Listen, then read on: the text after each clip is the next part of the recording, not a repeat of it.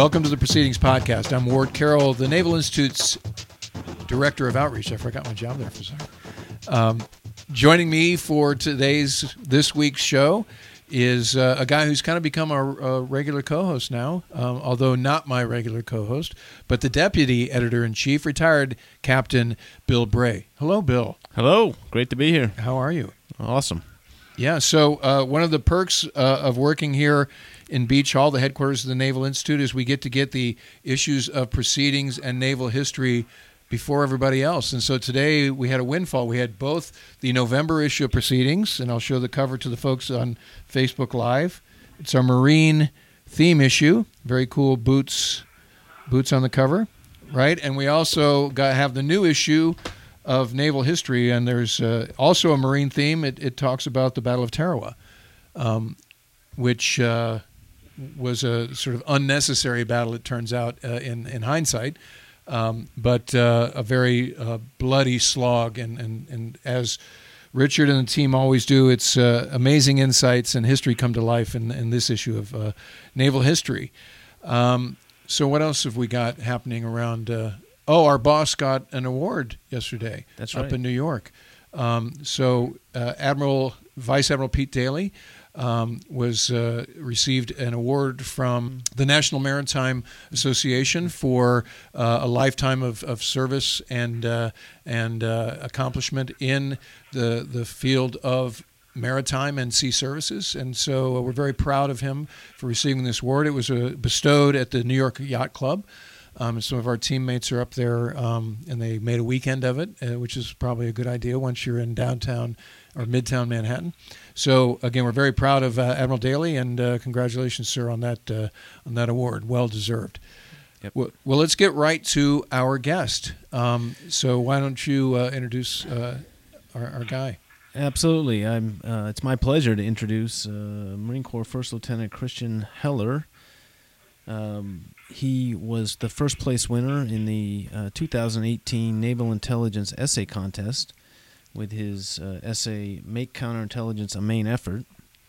Actually, today, just a few hours ago, I was out at the Naval Intelligence Professionals Fall Luncheon. We co-sponsor this essay with Naval Intelligence Professionals, and the prizes were awarded. Unfortunately, Christian, as Ward mentioned, is in Kuwait, so he wasn't there, but I presented the plaques to the second and third place winner. Are we going to mail Christian his plaque? Christian, we have your plaque. Lisa Doherty will get your address and get it in the mail to you, unless you're going to be swinging by Annapolis anytime soon, which does sounds like that's not going to happen. The plaque will look good on the wall of the kayak there. You know, your little cubby, your little I love me, whatever you're allowed to have over there. So, Christian, thanks for calling in. As you mentioned before we went on air, you're 7 hours ahead of us. So it's actually 10:30 p.m. over there. So give us a sort of a scene setter. What's going on there, and what job are you holding down now? So, yeah, gentlemen, thanks for having me on. Really an honor to be selected as the winner of the essay contest and then have an opportunity to talk about it again. I'm kind of a geek for what I do. I love CI, and so having an opportunity to actually talk about it and shed some light on the community is pretty special. As far as right now, yes, I'm deployed out in Kuwait supporting Operation Inherent Resolve. That's the mission to defeat ISIS in Iraq and Syria, and the mission continues today. It continues to be an ongoing, important line of effort out here in CENTCOM, and I'm proud to be a part of it. But I'm also happy to make time for you guys here on a Friday night. Thanks for that. We were kidding that we pulled you away from the bar, but I know that's not true. Friday nights in Kuwait are just like every other. There's no such thing as a Friday night in Kuwait. What I will note on your bio is not only are you an Academy grad, and both Billy B and I are also Naval Academy graduates, but you're the third Academy grad on the podcast who also did the Oxford University postgraduate thing. So that's becoming quite a thing here. So congratulations on that. And we'll also note that you were a Rhodes Scholar. So that's some pretty impressive VITA stuff going into your active duty service. what did you get out of your time at Oxford? What was that all about? Well, I got a wife, so that's pretty exciting. Oh, did you marry a British girl? No, I actually married a Canadian, another Canadian Rhodes Scholar who I met while we were studying over there together. Oh, okay. Who is much smarter and much more capable than me. I think she actually deserved to study at Oxford. Unlike, I think I just conned my way in at some point. That's how I got into the academy. That's how we all got in, right? I guess. But I don't know. You're smarter than me, at least on paper. No, I mean, Oxford was an incredible experience, and I feel really blessed that I grew up in North Dakota. I grew up in a really small town, and to be able to go to a school of that caliber and to study with both the students and the faculty of that caliber were opportunities that I only got because of the Naval Academy. Because someone in the admissions department decided to take a random chance on a kid from Mercer County, and then I had great professors and mentors along the way who helped me get there. And so I guess with having three of us on the show, the program must be working in some regards, as I'm sure whoever else you had has been probably plenty capable and interesting to chat with as well. So, well, we've had some other Academy grads like Admiral Mullen and Admiral Alcoin, and but we've been lucky on the show to have some great guests, and we created the podcast, to allow contributors to put finer points on their submissions, or just introduce what they wrote on the topic. So.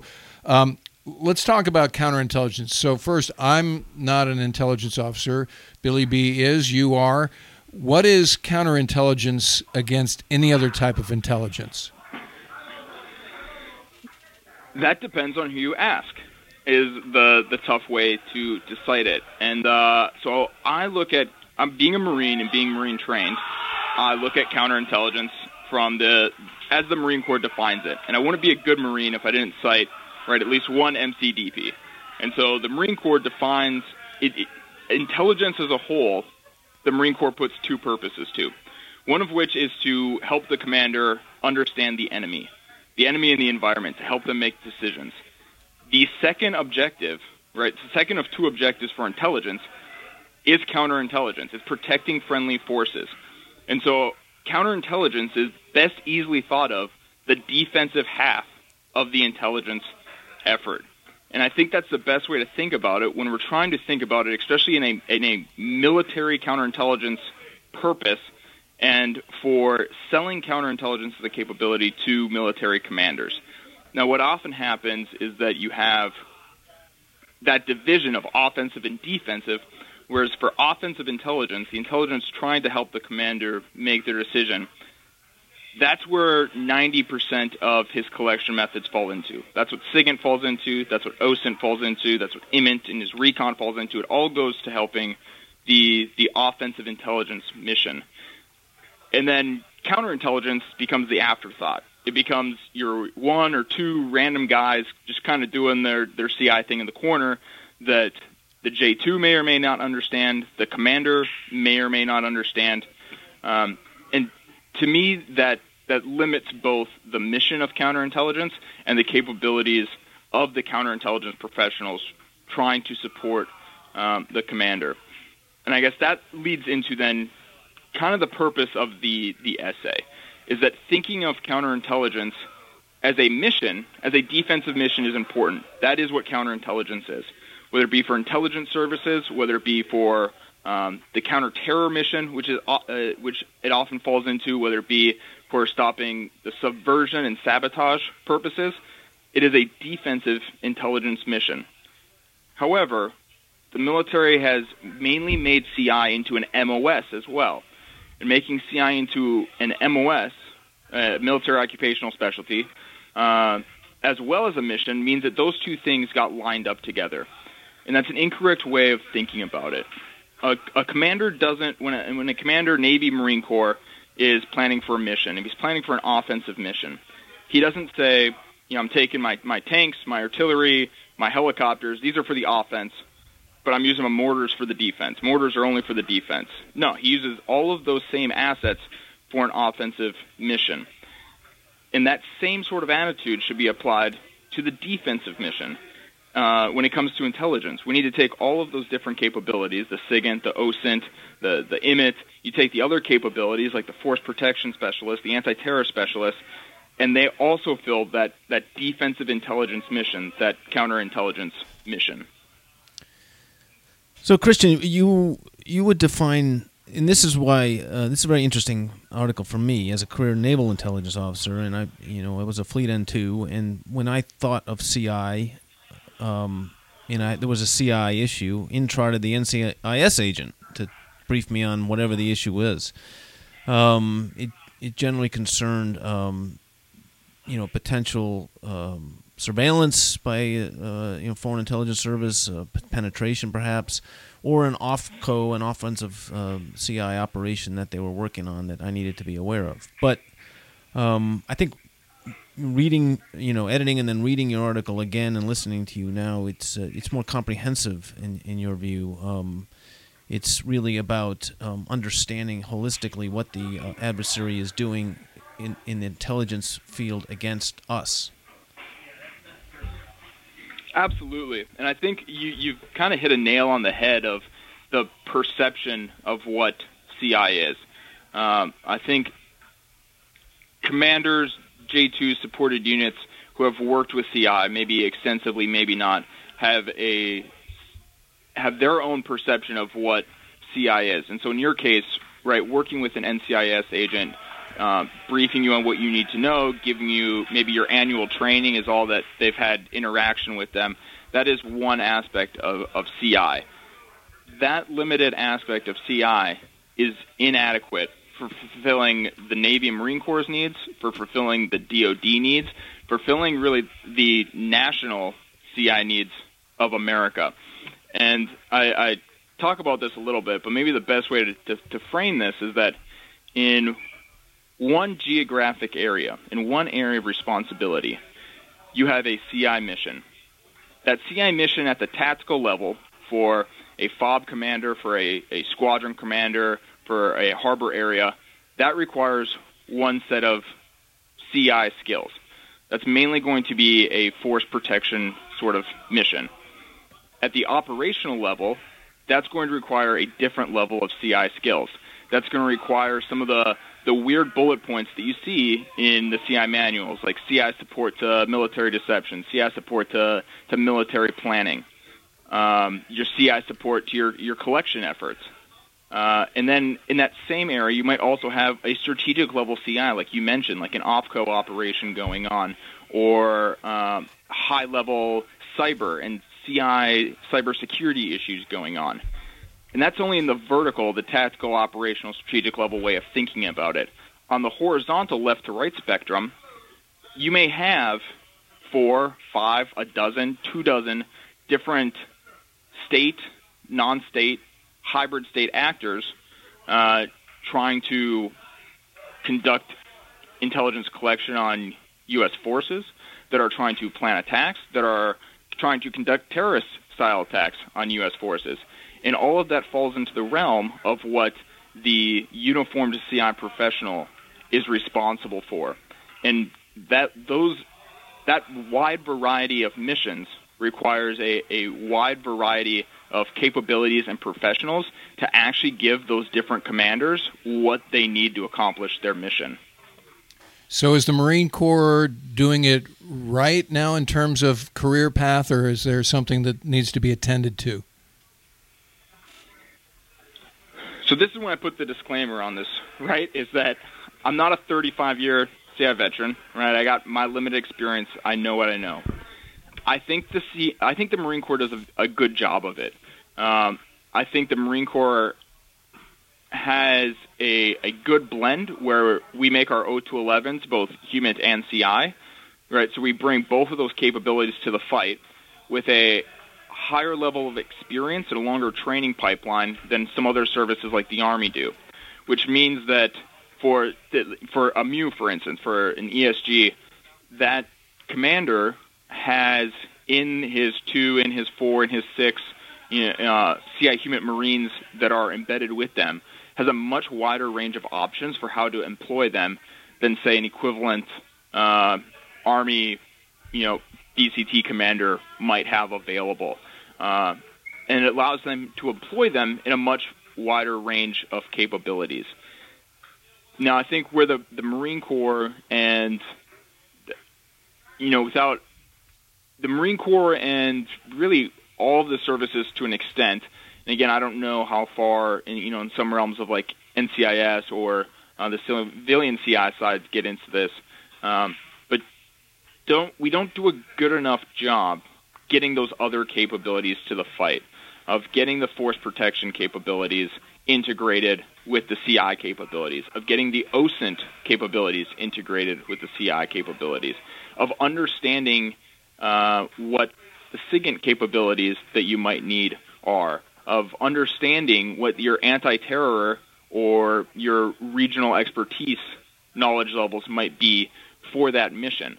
And that kind of leads to the great divide in the solution, right? So the question is always, well, if you're not doing it right, what do you do to fix it? And I would say this is when there's the two common themes that I kind of touched on, but after rereading it, I probably could have elaborated better. And there are the two options being, you either give your current CI MOS, your current CI professionals, more capabilities, you give them more training, you give them a longer training pipeline, you give them more advanced training, or you bring more capabilities to the CI team. You develop that, I want to say all source, but that's not the right term because I don't want to mix doctrine. You bring those different MOSs and different skill sets into a CI team under the guise of an NCIS agent, under the guise of a Marine CI agent, to accomplish the required mission set. And I think it's that second one. It's less bureaucratically intrusive. It gets people to the fight faster. The CI training pipeline is already very long, and so to add anything more to that is a tough battle to fight. And so by trying to more closely integrate other MOSs and capabilities into the CI team, I think is the quicker and better way to actually get there. Because for that same capability, for OSINT, for instance, rather than taking a CI Marine and having them go through the 1 week or 2 week OSINT sort of class, you actually bring an OSINT SME onto that team. And so it's not necessarily bringing a 25% capability, it's bringing 100% OSINT capability to that team. So this isn't theory to you. I mean, you're calling us from Kuwait, and you're prosecuting the war against ISIS as we speak. So how do you feel that you're, postured against that threat? And then from there, I want to talk about a peer threat. But, you're in the middle of fighting an asymmetric war. How do you feel we're postured CI-wise as you, look to beat ISIS day to day?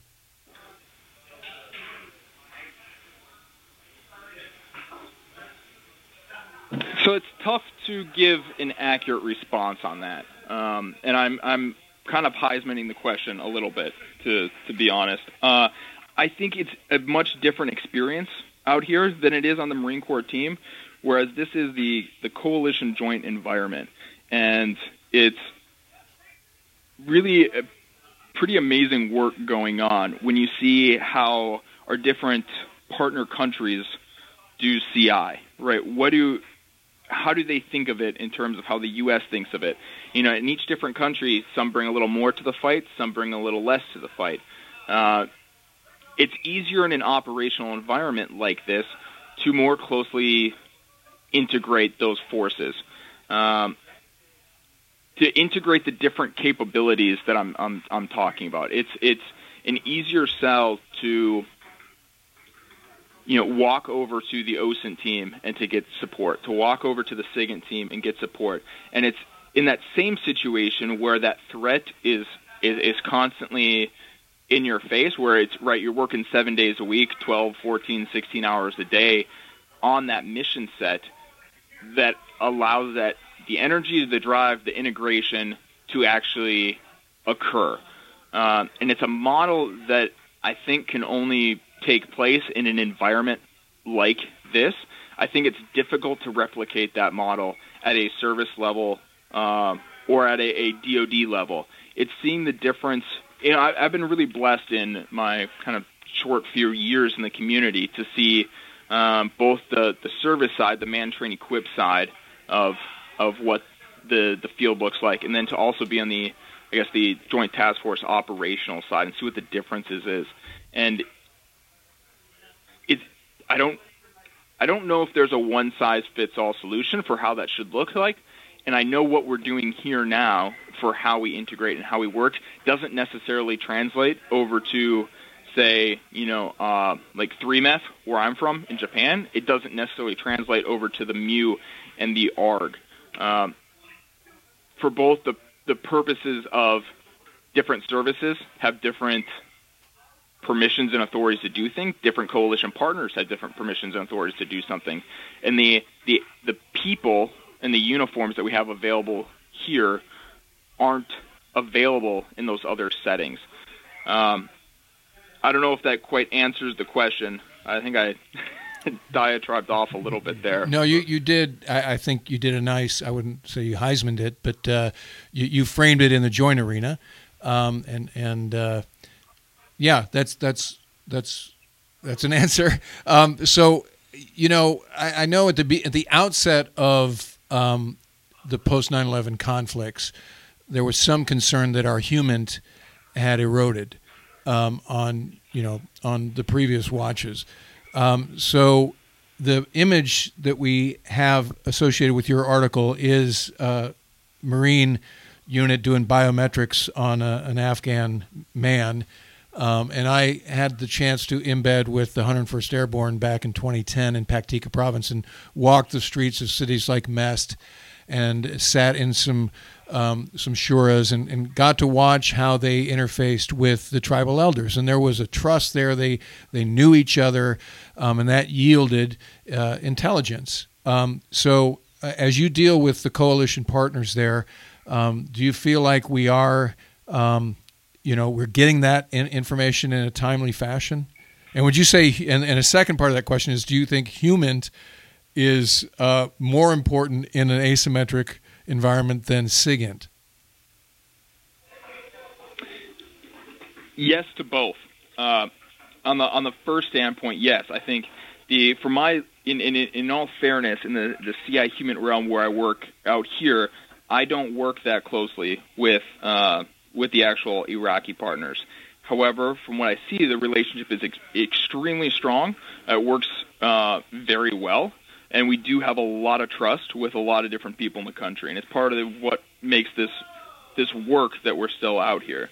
This is my first deployment to this AO, and so I don't necessarily have the 10 or 12 years to go with. But in that regards, from my limited window of how I see that communication taking place, it's very strong. You actually bring up the image that you have on the front there of the enrollments is actually a good example of kind of what I'm talking about as for the capabilities that are available in these sorts of areas that might not fit into other AOs. Biometric enrollment is one of the I2 capabilities, or one of those technologies that I think has an extremely valuable, having seen it in action, it's an extremely valuable CI tool that isn't necessarily available in other places, and that doesn't necessarily fit into the current CI world as we operate today. What was the second question? Whether the ratio, if you had to assign a priority between HUMINT and SIGINT, because the other thing I noticed when I was in theater there in Afghanistan was how much infrastructure there is around SIGINT. It's like mission controls at the KAOX. And it's obviously first world problems. We throw technology at the threat, and sometimes we assume that that'll get it done. And you actually frame it early in your article about cyber versus other forms of CI, and don't think of cyber as a panacea. And I think that technology, that bright shiny object, tends to be something that folks can get overly enamored with at the expense of actual actionable intel. So are you feeling like the the human is, and you mentioned you don't work directly with the Iraqi partners, but are you feeling like it's timely, actionable, and we're hearing about what we need to hear about in a way that we can use that information? Yeah, and I think the human versus SIGINT debate that seems to be common, I think human plays an extremely important role in modern warfare, and I think especially within the naval Marine Corps context, especially so, current kind of Navy and Marine Corps doctrine. We got I'm going to butcher the names of the strategy, right? The 21st century cooperative sea power strategy. We got the Marine operating concept. We got expeditionary advanced basing operations. These sorts of littoral concepts for how the Navy and Marine Corps are going to fight. In that environment, which will then bleed over to the massive urban environment, which we get both in the littorals that the Navy and Marine Corps deals with, and in the massive urban areas out here, I think human plays an extremely important role in that, because human is the only int that can tell you intentions. It's the only int that bleeds into the realm of trying to be able to predict the future, with the asterisk above that, obviously, with footnotes that it obviously can't. And there are, the writing and the research that goes into those Navy and Marine Corps strategies for these urban operations, for these littoral operations, highlight a lot of the challenges with SIGINT and electronic intelligence collection, the difficulties in wavelengths, the difficulties in EM signatures, and you pretty much read any of the joint pubs on amphibious warfare, any of the Marine Corps Navy doctrines on littoral ops, on urban ops, and they highlight the importance of the human terrain system. And human and CI both feed directly into that human terrain system, where nothing happens in modern war without understanding that. And in that regards, humans and CI both are being the most closely connected to the human terrain, if you will, that human part of the IPB, of the operating environment, are the ones that can really provide you that insight. Hey, Christian, in the towards the end of the article, you have a section on counterintelligence beyond the uniform, which I thought was also very, very good and very interesting. Why don't you talk about that a little bit? Two main points you make. One is about the relationship between the uniformed services and industry in the realm of counterintelligence, and kind of doing a better job of safeguarding the emerging and then subsequently fielded technologies in the military through the life cycle of for everything from design to implementation, because it passes through many different hands before it's out in the fleet or in the Marine Corps. And also I assume this is partly from your experience at Oxford, but the somewhat insufficient amount of academic effort that's put into the counterintelligence discipline. Yeah, so I think this is kind of one of the fascinating, maybe gaps, if you will. We use I don't know how familiar that term is in the Navy, but we use that in the Marine Corps a lot. Maybe it's just a Quantico sort of term that's fed down our throat. But if we're going to think about intelligence and counterintelligence in the same terms of warfare, of offensive and defensive, right? If I'm conducting offensive intelligence operations, collection operations, I'm looking for gaps.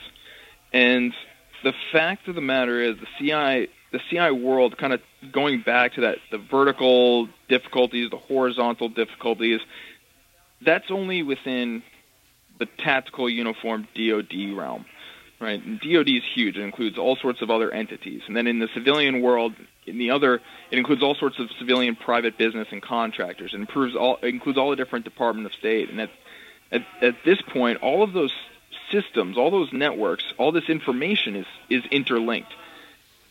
And the CI portion of defending all that information also needs to be interlinked. I think of most recently, I think it was Bloomberg, even early in October, was the first to kind of talk about it. Apparent Chinese microchip breach that reached everything from Amazon to Google to drones to other military hardware, and that's one possible company that infiltrates all those different areas. You look at like the OPM breach, 20-some million records hacked and gone. That's an intelligence officer's dream. That's tons of information throughout all sorts of, not just uniformed personnel, but civilian workers for the government, contract workers for the government, anything that they can get their hands on.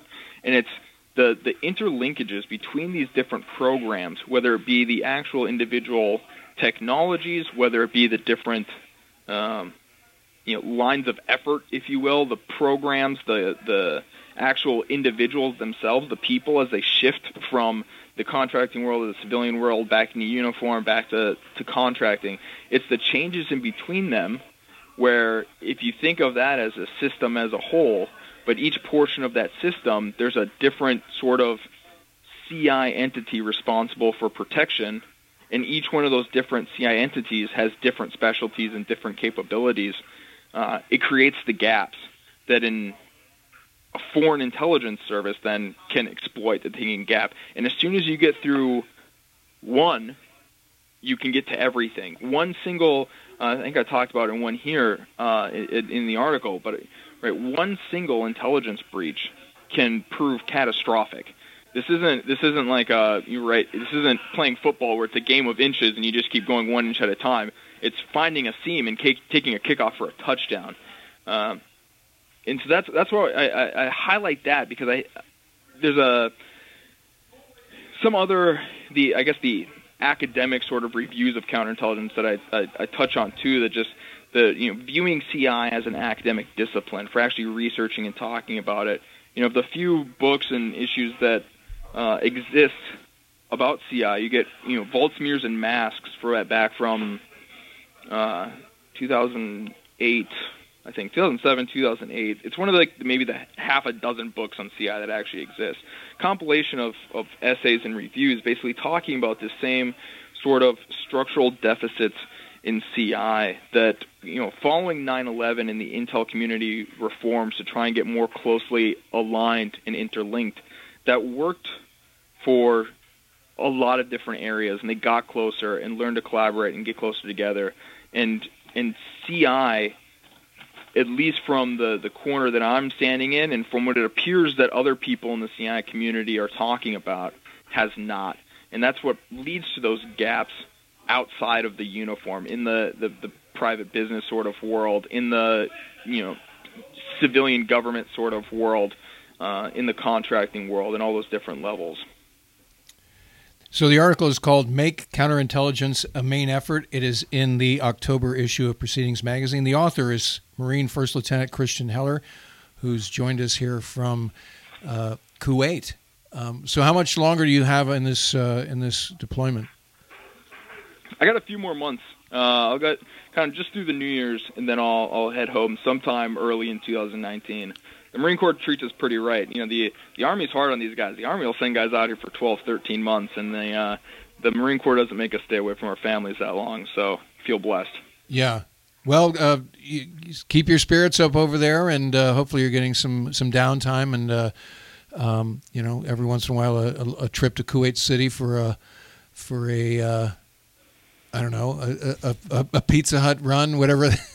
That's some American franchise in Kuwait City. That's what we used to do when I was at Al Jaber. We thought that was a lot of fun. You'd be amazed. They have every restaurant you could ever imagine in Kuwait City right now. Yeah, it's pretty incredible. A pretty metropolitan place. Yeah, no doubt. Yeah. And if you're if and when, and hopefully soon, you'll be back in Annapolis for some reason, please come visit us up here at Beach Hall. Hey, I would absolutely love to. I haven't been back to Annapolis in years, but I love Naptown and can't wait to get back and visit you guys. All right, we look forward to it. Can I throw out one last plug for you? Yes. I would not be doing my duty as a CI officer if I did not remind everyone listening to this podcast, uniform or civilian, to report suspicious incidents to your local CI office. Because if we don't know about it, we can't do anything about it. And that's timely with what the current events are going on here with the bombings and such. If you see something, report it.